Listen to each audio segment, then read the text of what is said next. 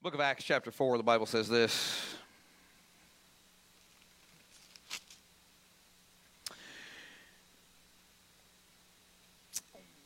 While they were speaking to the people, the priest and the captain of the temple police and the Sadducees confronted them because they were annoyed that they were teaching the people and proclaiming in Jesus the resurrection of the dead. See, the reason that they were mad at the apostles is that they were saying what you see and feel and hear and touch right now is less important than what we're proclaiming to be true. See, what we're telling you is that what's going on in your life right now is much less important than the eternity that is promised in Jesus Christ. And see, the temple leaders and the church of the time and the authorities in the moment wanted you to be focused on what was going on right here and right now so that they could do the things that they wanted to have done and so that they could be the people that they wanted to be right here in the moment. And see, the message of the apostles is much different. The message of the apostles is what's going on right now is okay, but what is to come is so much more. I think it was the Apostle Paul that wrote that your present suffering is nothing compared to the glory that is to come, that is revealed in Christ Jesus our Lord, right? And that was the message that made them so mad. So verse 3, it says, so they seized them and took them into custody until the next day because it was already evening. But many of those who heard the message believed, and the number of men came to about 5,000. The next day, the rulers and elders and scribes assembled in Jerusalem with Annas the high priest, Caiaphas, John, Alexander, and all the members of the high priestly family. Aren't they special? After they had Peter and John stand before them, and they began to question them. By what power or in what name have you done this? Then Peter was filled with the Holy Spirit. Oh, come on, man. You know, Peter was pretty tough on his own. You know, Peter was able to hold his own in a fight on his own. Can you imagine what it's like when you take somebody that's fairly tough already and you fill them with the Holy Spirit? I mean, when you take somebody that's hard-headed and somebody that's opinionated and somebody that's rough and tumble and that's been through it, somebody that doesn't come from somebody that doesn't come from a life of ease, but comes from a life of where they've struggled to get everything you've got, and then you fill them with the Holy Spirit. You know you've got something then. And he said to them, rulers of the people and elders, if we are being examined today about a good deed done to a disabled man, by what means he was healed, let it be known to all of you and to all the people of Israel that by the name of Jesus Christ of Nazareth, whom you crucified and whom God raised from the dead, by him this man is standing here before you healthy. This Jesus, the stone rejected by you builders, which has become the cornerstone. Can you say amen? There is salvation in no one else, for there is no other name under heaven given to people by which we must be saved. In other words, all your rituals, they amount to nothing. All your man-made traditions, they're less than nothing. All your fancy clothes and your big hats and all your tassels with your danglies, nothing. Your big shiny temple that you built, where you demand that people come and pay exorbitant prices to get your sacrifices, nothing. Everything that you have built for yourself means nothing. The government that you hold so fast to, it means nothing. The promises that have been made to you by peoples and rulers of the time, it means nothing. Because your danglies ain't going to save you. Because your golden temple artifacts are not going to save you. Because your rituals and your many words that you speak and your vain repetition of prayers, they are not going to save you. Everything that you've put your faith in that is temporary on this earth, it's all going to crumble to dust. None of it means anything. And if you put your faith in it, you're doomed to an eternal hell, separated from God. Separated from God for all time. You see, there is no other name under heaven by which you may be saved than the name of Jesus. The name above every name. The name that means more than any other word that was ever spoken. Do you understand that? Yeshua, Yamashia, or whatever it was pronounced at that time, the name that we in English have transposed as Jesus, it means more than any other word that has ever been spoken. Do you understand that? It means more than any utterance that has ever come out on the face of the earth. This name, this Jesus, this word that points us to the Son of God, this word that points us to the Savior of all creation, the firstborn among many that would come into the resurrection. This Lamb of God that would be the only one that is worthy enough to shed his blood for the forgiveness of sins, the only one that is worthy enough to open the scroll that would bring about the restoration of all things, the only name under heaven by which we must, not might, not may, not probably should, the only name under heaven by which we must be saved, the most important word that was ever spoken, the most important name that was ever given, the most important thing that we would ever experience, the most important truth that we would ever know is this one word, this Jesus that was born in meager, means and laid in a feeding trough of a virgin. This Jesus that he said nothing good could come out of Nazareth, and yet he did. This Jesus that made himself known by the reading of the scroll of the prophet of Isaiah. This Jesus that they tried to throw off a cliff. This Jesus that they wanted to stone to death. This Jesus that was rejected by his own people.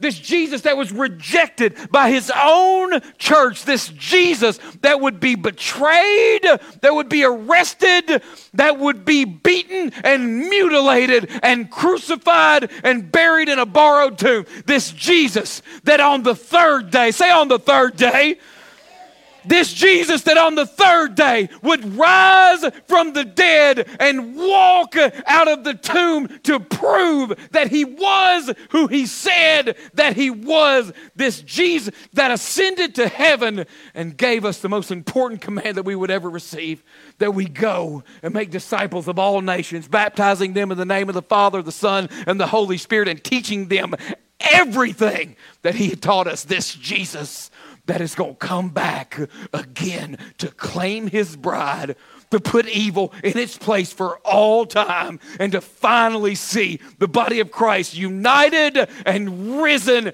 and resurrected and put right where it needs to be for all time. Can you say amen? This Jesus, there is no other name but just this name of Jesus. And then when they observed the boldness of Peter and John, I want them to observe our boldness. The body of Christ has gotten weak and complacent and scared because the culture has turned on us. You know where we messed up?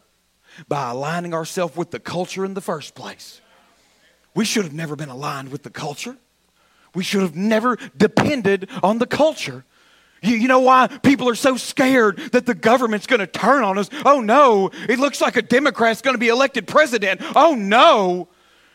The body of Christ should have never depended on the government in the first place. We should have never depended on the government in the first place. We should have operated as our own entity in the first place, regardless of what the government does. If they do things to support the church, great, thanks. If they don't, great, thanks. Thanks. You know why? Because when a little bit of pressure gets applied to the body of Christ stands up and gets strong and overcomes whatever. Look throughout the ages, man. Study some church history. Whenever something comes down on the church responds. You know why? Because we're not an organization. We're a body. We're a body. You apply a little bit of pressure to an organization, it falls apart. What happens when you apply a little bit of pressure to a body? It gets stronger. It gets stronger.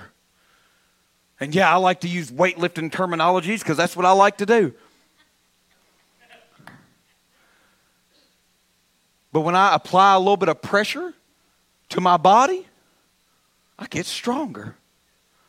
I'm training my kid right now. He's working in the media booth, but man, I've got him out there doing deadlifts and military presses. When a little bit of pressure gets applied to him, he gets exponentially stronger every single time. And it's crazy to be training him because he hasn't done this a whole lot. He literally gets stronger every session. Every time. And every time a little pressure gets applied to the body of Christ, we get stronger. And you know what happens when no pressure is applied to us? We get weak, we get complacent, we get slothful. We get slothful, and we sit around and expect everybody else to do everything for us. Yeah? We expect the culture to save people for us, and that's what has happened in the body of Christ for the last 100 years. We thought everybody, when I was a kid, I thought everybody was saved. I did. I thought everybody went to church and everybody got saved. That's just the way it was. My wife was the first person that explained to me that not everybody knows Jesus. I mean, she did. She's the one that made that clear to me. Because, my wife shared with me, she was like, look, I'm not saved. I don't know the Lord. And I was like, what? It didn't make any sense to me. Then later I realized that I wasn't saved either. You understand what I'm saying? Like, I thought that I had been saved by my family tradition. But this is what I preached on first service. You can go back and watch that sermon if you want to get some of that pass it down mentality. I thought I was saved by my grandparents' faith. I can't be saved by my grandparents' faith.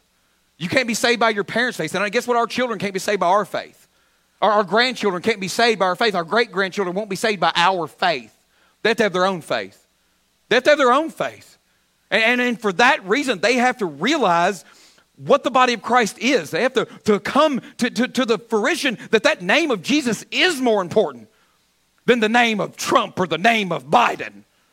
Or the name of, I don't even know somebody else that's important in our culture. The name of LeBron or the name of I don't know, whoever else, Tom Brady or whatever. You know? Whoever it is, the name of Coach Cal.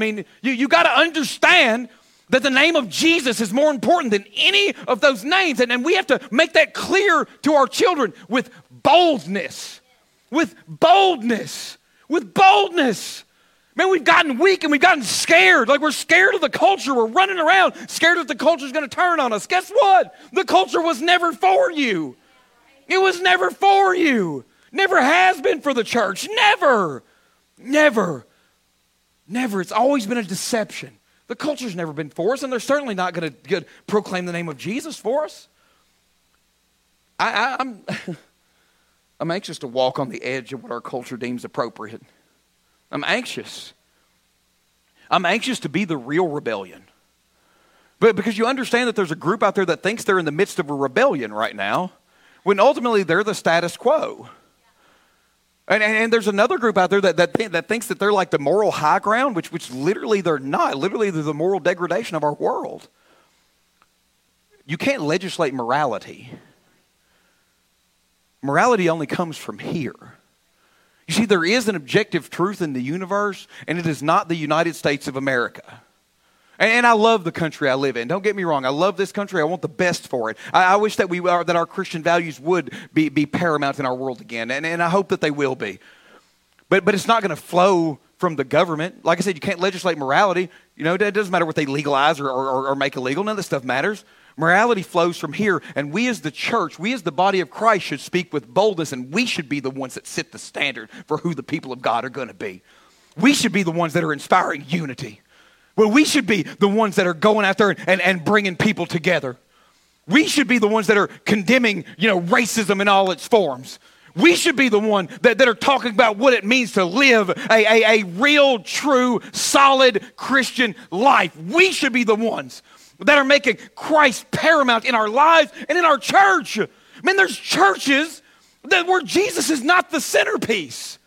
There's things out there that call themselves churches, and I'm not anti-mega church. That's fine, man. If you get that opportunity, use that.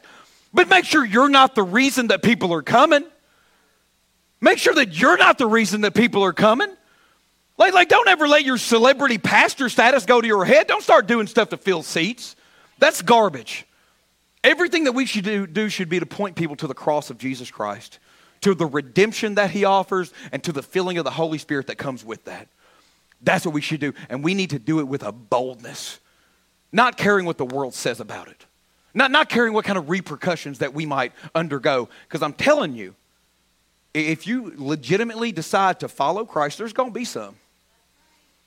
There haven't been, not really, maybe people made fun of us on the Twitter. Had people make fun of me on the Twitter this week, it's fine. there's going to be some real repercussions. Real stuff that we as the body of Christ are going to have to deal with, and we need to do it with boldness. It comes down to this. What do you believe? What do you believe? You know, I hear people that testify that they're Christians all the time, and I'm not sure that they believe what they say that they believe. You know, I see these people that preach, and I'm not sure that they really believe what they say. And it's scary. It's scary because the time is coming when we're going to have to live out what we claim to believe in. And I think when that time comes, we'll probably see services that look more like this one than the one that we just had previously. And that's okay. That's okay. A buddy of mine asked me in the hallway as we were leaving from the first service. He said, and he was just kidding because he knew what my response would be. You understand? I need you to know that he knew what my response was going to be when he said this. He said, man, ain't nobody in there. You still going to have a second service? And I said, brother, we're going to have a second service even if it's just me. Even if it's just me. Doesn't matter. We will do what we're called to do for God regardless of who comes with us. That's what boldness is all about. It's easy to go towards God when there's a big crowd of people going towards God. Hey, let's all go to God together. And if everybody's like, yeah, let's go towards God together, then it's easy. But what about what happens when you're like, hey, let's go towards God? And everybody's like, yeah, no. That's stupid. You'll look stupid if you go towards God. You'll look ridiculous. We're not going with you. And as a matter of fact, if you do go towards God, you're probably going to be arrested.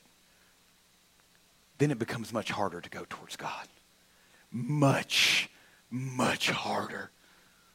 And yet, that's what boldness of the Spirit looks like. To go against the grain. To be that disciple, even when being a disciple is not cool. To be a disciple, even when it's dangerous. To be a disciple, even when the other church people try to get you not to.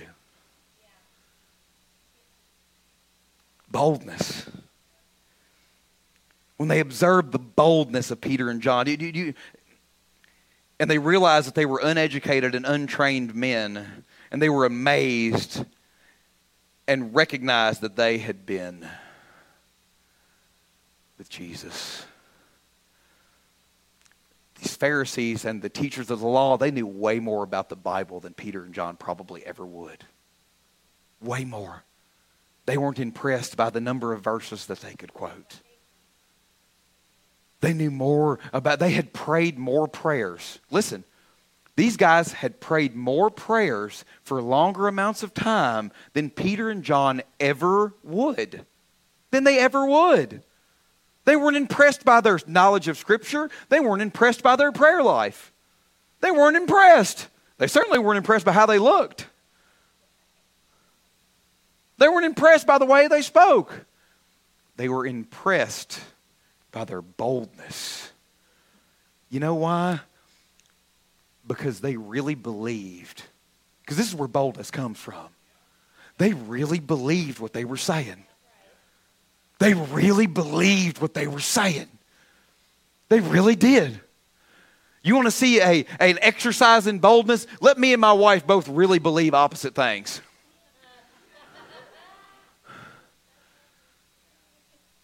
Because we come together in boldness. People would be impressed by our boldness, wouldn't they, baby? Nope, you're wrong. Nope, you are. It went down this way. Nuh-uh. They were impressed with Peter and John because they really believed what they were saying. And when you truly believe what you're saying, I mean with every bone of your body, with every bit of your essence, with every cell that makes up your being, with every bit of the Spirit that's inside you, when you believe what you're saying, it comes out different. When you believe it, it comes out different. I like your shirt, it says believe. When you believe what you're saying, man, it comes out different. It experiences it. When you have that legitimacy, when you have that integrity, like when you have just that full belief going on, man, people can look at you and they can see and they can tell and they can experience it from you. And these men knew without a shadow of a doubt that these uneducated, cussing sailors that lived up in redneck rural area of Galilee, they knew that they had been with Jesus. I hope people can say that about me. I hope people can say that about you. I don't know anything else about them, but I can tell that they've been with Jesus. I can tell they've been with Jesus. I don't know how much they know. I don't know where they come from. I don't know what their background is. I don't know what their economic level is. But I can tell by the way they walk, by the way they talk, by the way they interact with the world around them, that that person has been with Jesus. And that's encouraging to some people, and it's terrifying to others. And the establishment of the time was terrified.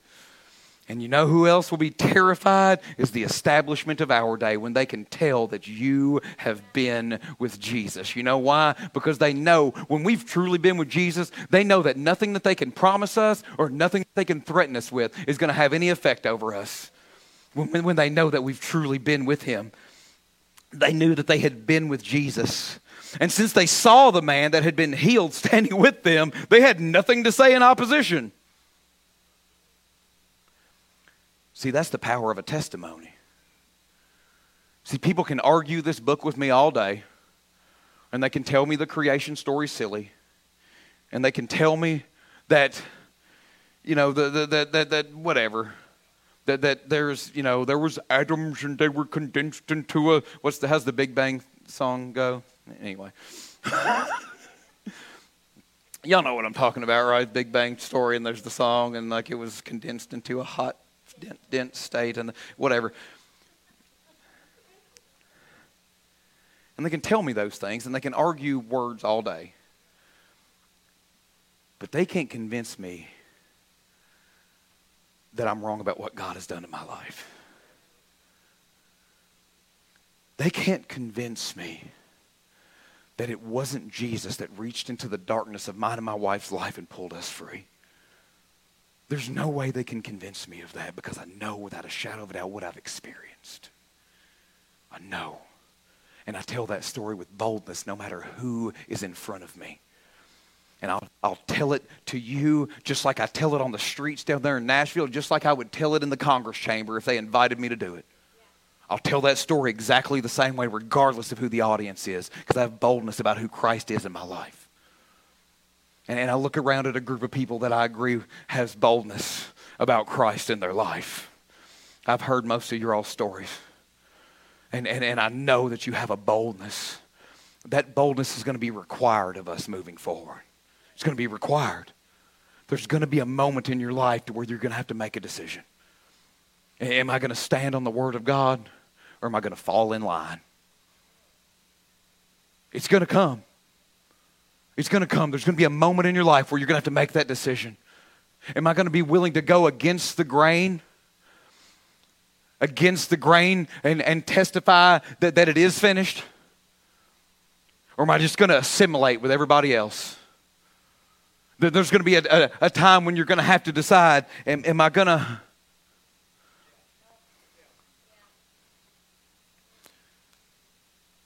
Am I going to sit quietly and blend in with everyone else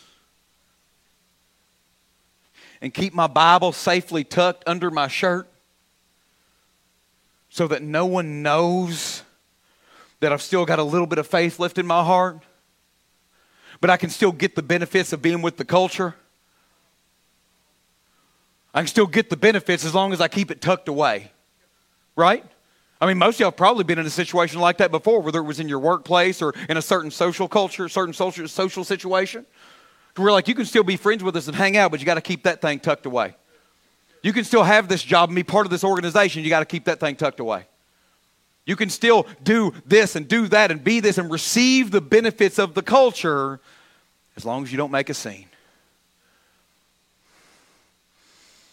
But that is not what we're called to do. That is not who we're called to be. It said, and now I got to find it again. It'll be okay.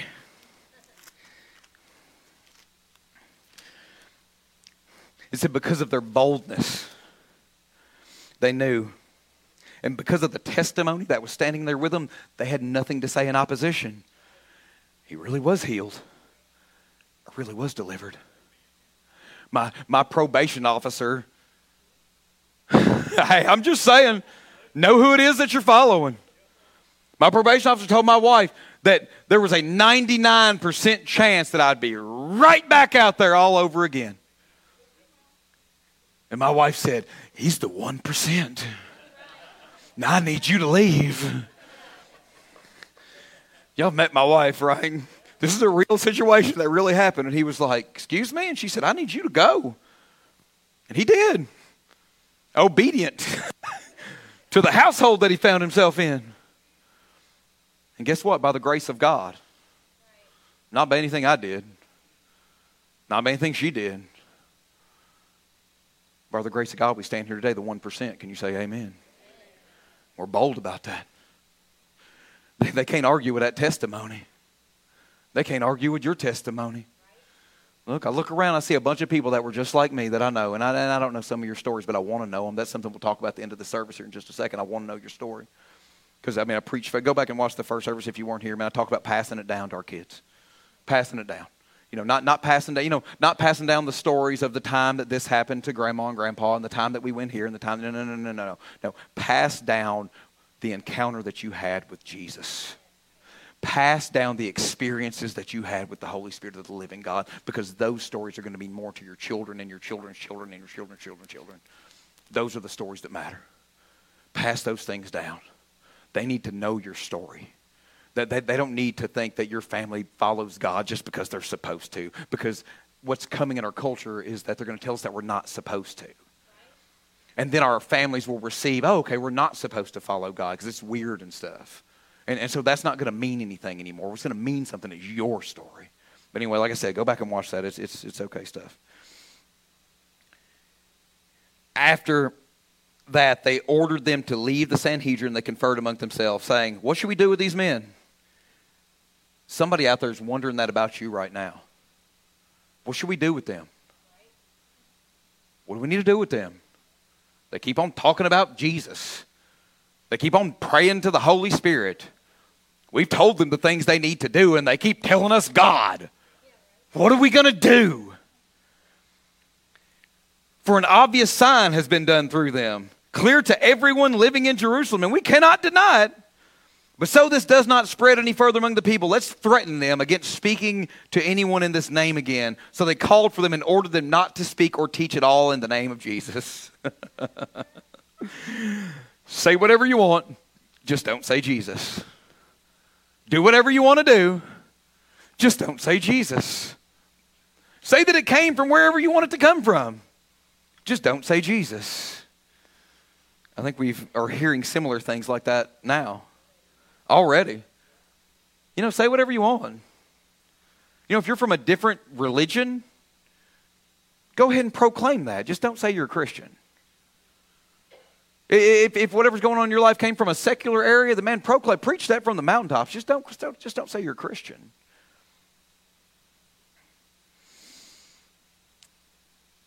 And Peter and John answered them. Whether it's right in the sight of God for us to listen to you rather than God, you decide. For we are unable to stop speaking about what we have seen and what we have heard.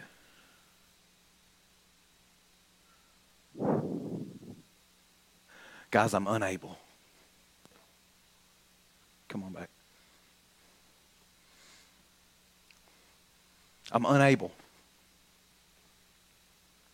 I am unable to stop speaking about what God has done in my life, and I am unable to stop speaking about what I have seen God do in your all's lives. I'm unable to stop talking about the testimonies of healing that I've seen. This guy went to have a heart procedure done on his heart, and after we prayed for him when he got there, they were like, there's nothing wrong with your heart. I'm unable to stop speaking about things like that. And I know I talk about what God did in my life all the time, about the chains He's broken, about the darkness that His light chased away. I'm unable to stop speaking about that. I'm unable. I'm unable. I'm unable to stop talking about how I see my wife lead her father to the Lord in our living room.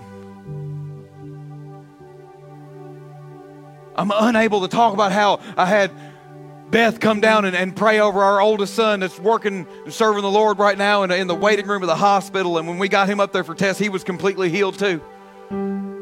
I'm unable to talk about how my brother's been set free from alcohol addiction, his marriage restored. I'm unable. Yeah. I'm unable to stop talking about those things. I'm unable to stop just proclaiming the name of Jesus every opportunity that I get in my life. I won't stop.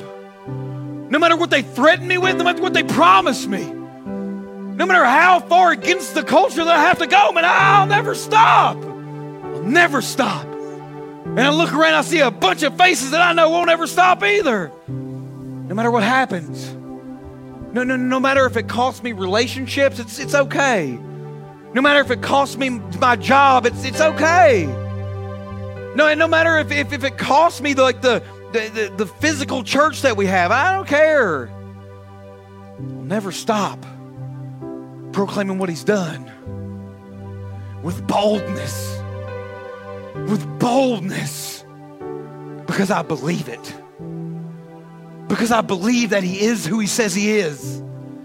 Because I believe that He did what He said He did. And because I believe that He's gonna do everything that He promises that He's gonna do. Because I know without a shadow of a doubt, man, that all the promises of God are yes and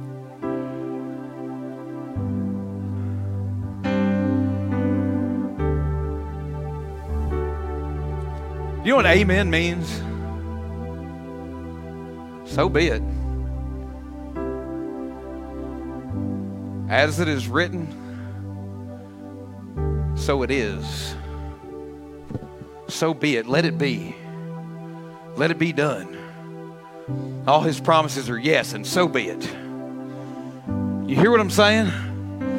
All His promises are yes, and so be it. As it is written, let it be done. That's the kind of God that I serve. As it is spoken. As it is spoken over you, let it be done. Because of their boldness, they knew that they had been with Jesus. Have you been with Jesus? Have you? I believe you have.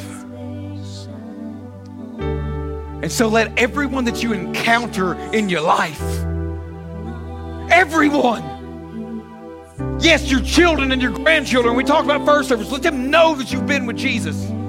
Your brothers and sisters and cousins and aunts and uncles and siblings and friends and acquaintances and coworkers and people that are walking down the street beside you and the people you're friends with online, whatever that means. Everybody that you come into contact with in any way, let them know that you have been with Jesus and that you are still with Him right now, every day, every moment, regardless of what happens. And I love the book of John in chapter 6, Right, so Jesus feeds the multitudes, and he comes over to the other side, and the other side of the Sea of Galilee, and then the crowds follow him, and he's like, man, y'all just came over here because I fed y'all yesterday. Let me tell you what you really have to do. If you really want to follow me, you have to consume all of me. Right, you have to eat my flesh and drink my blood, and you got to take it all. You can't leave any on the plate. You got to receive everything that I'm saying, everything that I'm teaching. You got to get on board with what I'm doing here. If you want to follow me, you have to put down yourself and pick up my cross and carry it. You got to go with me to where I'm going. You got to be willing to do what I'm doing. You got to be willing to drink from the cup that I'm about to drink from if you really want to go. And people were like, deuces. And they left in droves. In droves. They left. And they're like, no, we just came for the blessing. We came for the bread. And he was like, I'll give you the bread. I'll give you the bread. But you got to take the suffering too. It's a package deal. And they left. And he looked at his disciples and he said, are you going to leave too?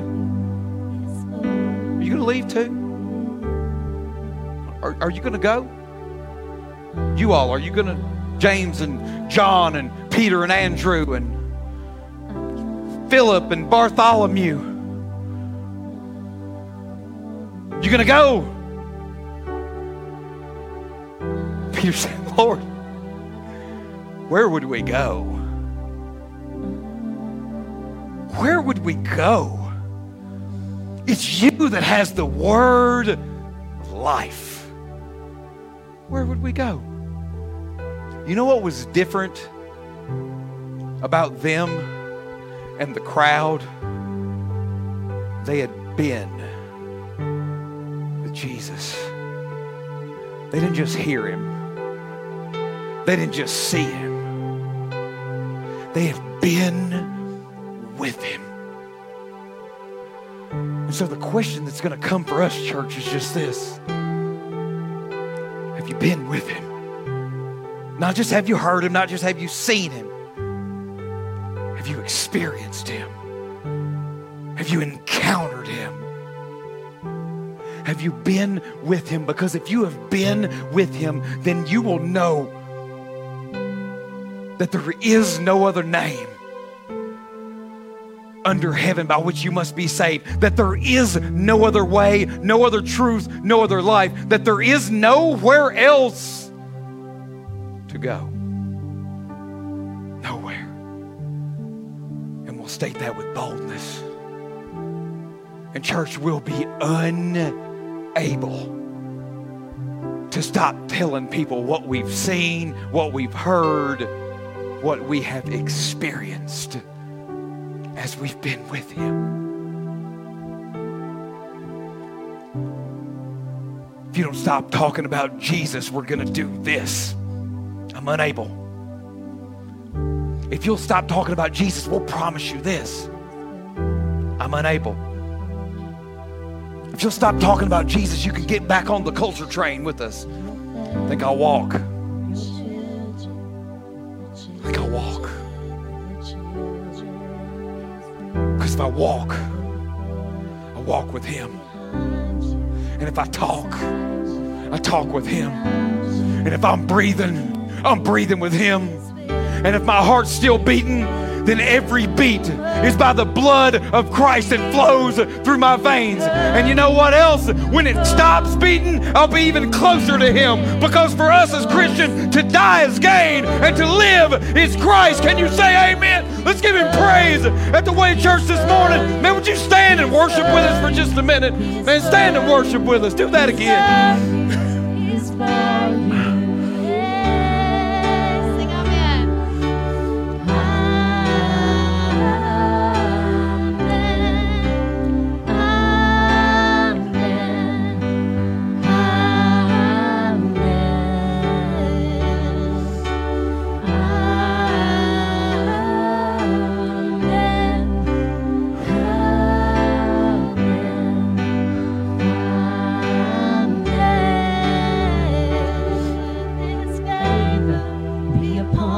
Come on. and your family, and your children, and their children, and their children. May His presence go before you, and behind you, and beside you, all around you, and within you. He is with you, He is with you in the morning, in the evening, and you're coming, and you're going, and you're weeping and rejoicing. He is for you, He is for you, He is for you, He is for you, He is for you, He is for you, He is for you, He is for you, yeah. I want to share with you two verses that I preached on first service just to drive this thing home. The book of Joshua in chapter 24 and verse 15, everybody here knows it. Choose this day who you will serve. As for me and my house, we will serve the Lord. As for me and my house, we'll serve the Lord. But listen to this in the book of Judges in chapter 2. The Bible says this. I'll just read a few verses here. Joshua, son of Nun, servant of the Lord, died at the age of 110. They buried him in the territory of his inheritance. That whole generation was also gathered to their ancestors. And after that, another generation rose up that did not know the Lord or the works that He had done. One generation. One generation is all it took for an entire culture to forget that He had brought them out of the wilderness, split the Jordan and brought them into the promised land. One generation to forget that manna rained from heaven. One generation to forget that water flowed from stone. One generation to forget that the walls of Jericho fell. One generation to forget the mighty works that God had done. One generation. You know what that means? That means we believe and our kids don't. Yeah. That's one generation. That means I have faith and Logan doesn't. Which I prophesy against right now in the name of Jesus. One generation. And you know who can change that in your family? Not me. Not me. No matter how clever that I present the Word of God, you know, no matter how good of a sermon that I preach, I can't change that in your family. But by the power of the Holy Spirit, you can. You can. But you have to pass it down, that boldness. You have to pass it down, that unable to stop speaking about it. If you want to change that in your family, then they need to know your story. They need to know your story. Me and Angela talked about this, this past week, but especially last night. Like, I don't even know my grandparents' testimony. I don't. I'm sure that maybe I've heard it over the years, but I don't know it. I don't even know my parents' testimony. My wife knows my dad's testimony. I don't. I mean, I'm just saying it's true. I don't know my mom's testimony. I know she's watching right now. I have no idea when she got saved or how it went down. I don't know. I know my grandma that just passed recently. I know her testimony because I berated it out of her on her deathbed. But the three that went before her, no idea. Like my grandfather, who to me was the most powerful man of God that ever walked the face of the earth, no idea how he came to know Jesus. None. Don't know when he was baptized or where. Have no idea. But I know all these other crazy stories that our family tells about how barns fell down and cows got out and all these kind of things. And I know about this little store that my family owned in Greiderville from where the town got its name, right? I know that whole story. I don't know anything about their encounters with God. Nothing. Man, I don't care if my kid knows about my football career. I don't care if my kid knows about how many college degrees I have or whatever. None of that stuff matters. I just want him and Titus and then our cousins that live with us, I just want them to know what Jesus has done in my life. And not just my salvation experience, but what he continued to do after that. I just want them to know what Jesus did in their mother's life and what he continues to do in her and through her. I want that to be the stories that we tell. Why are those not the stories we tell? Why is that not what we gather around? Why is that not what I make sure that they know? That I make sure they know. So much that it's on their lips, that if somebody asks my son, You know, why is your dad become a preacher? They can just tell him. They did rattle it off. You know, why is your mom harping about the Bible all the time? That little Titus can be like, well, let me tell you what God did for my mom. And then maybe you'll understand. Maybe you'll understand.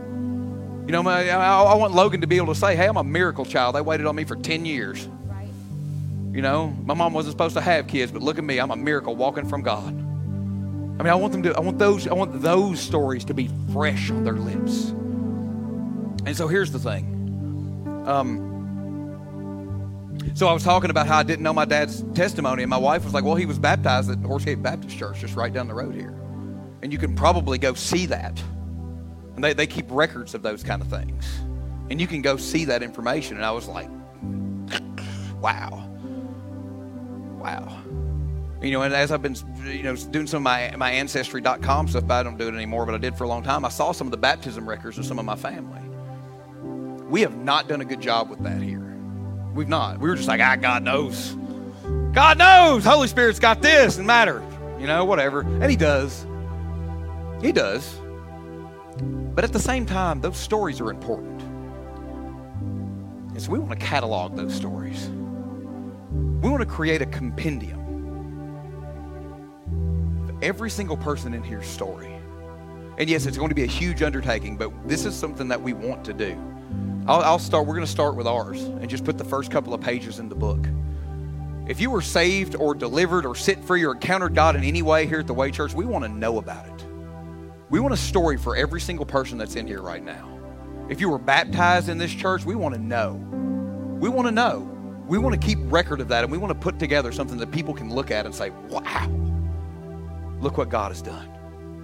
Or if you're part of our church family now, but you were saved somewhere else, we want to know about it. We want to know your story so we can put it in our book because you're part of our family now. Even if you're just visiting, man, we want to know your story. If you were baptized somewhere else, man, we want to know. We want to know the faith story, the God story of everybody that's connected to our church family here. And yes, I know, quite an undertaking, but we believe that this is what God wants us to do. And this is what we're going to do. And I know we won't get them all, but we'll take what we get. And we'll use it for the glory of God. We want to give you the chance to tell your story on paper, on video, however you can get it done. We want that information. We want to know your story so that we can pass it on with boldness. With boldness. So that our children and our children's children can look back and say, that's why Grandma's crazy and speaking in tongues all the time.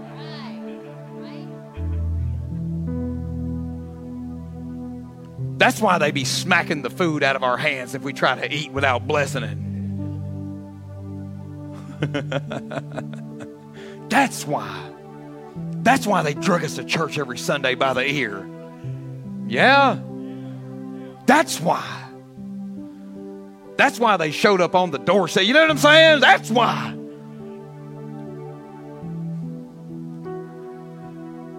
Because look, I can teach them the stuff. I can teach them the stuff. Our teaching staff can teach them. We can teach them the stuff. You're going to have to help them experience it. And then if we do this thing together, we can change the course of our families. And if we change the course of our families, we can change the course of this world without depending on culture, without depending on government. Because you know what's stronger than any of those things? Listen, everything in this world is going to crumble to dust. The culture's going to change. The government's going to flip back and forth, even though they tell you it's not going to. It's going to. The Word of God's going to stand forever. Forever.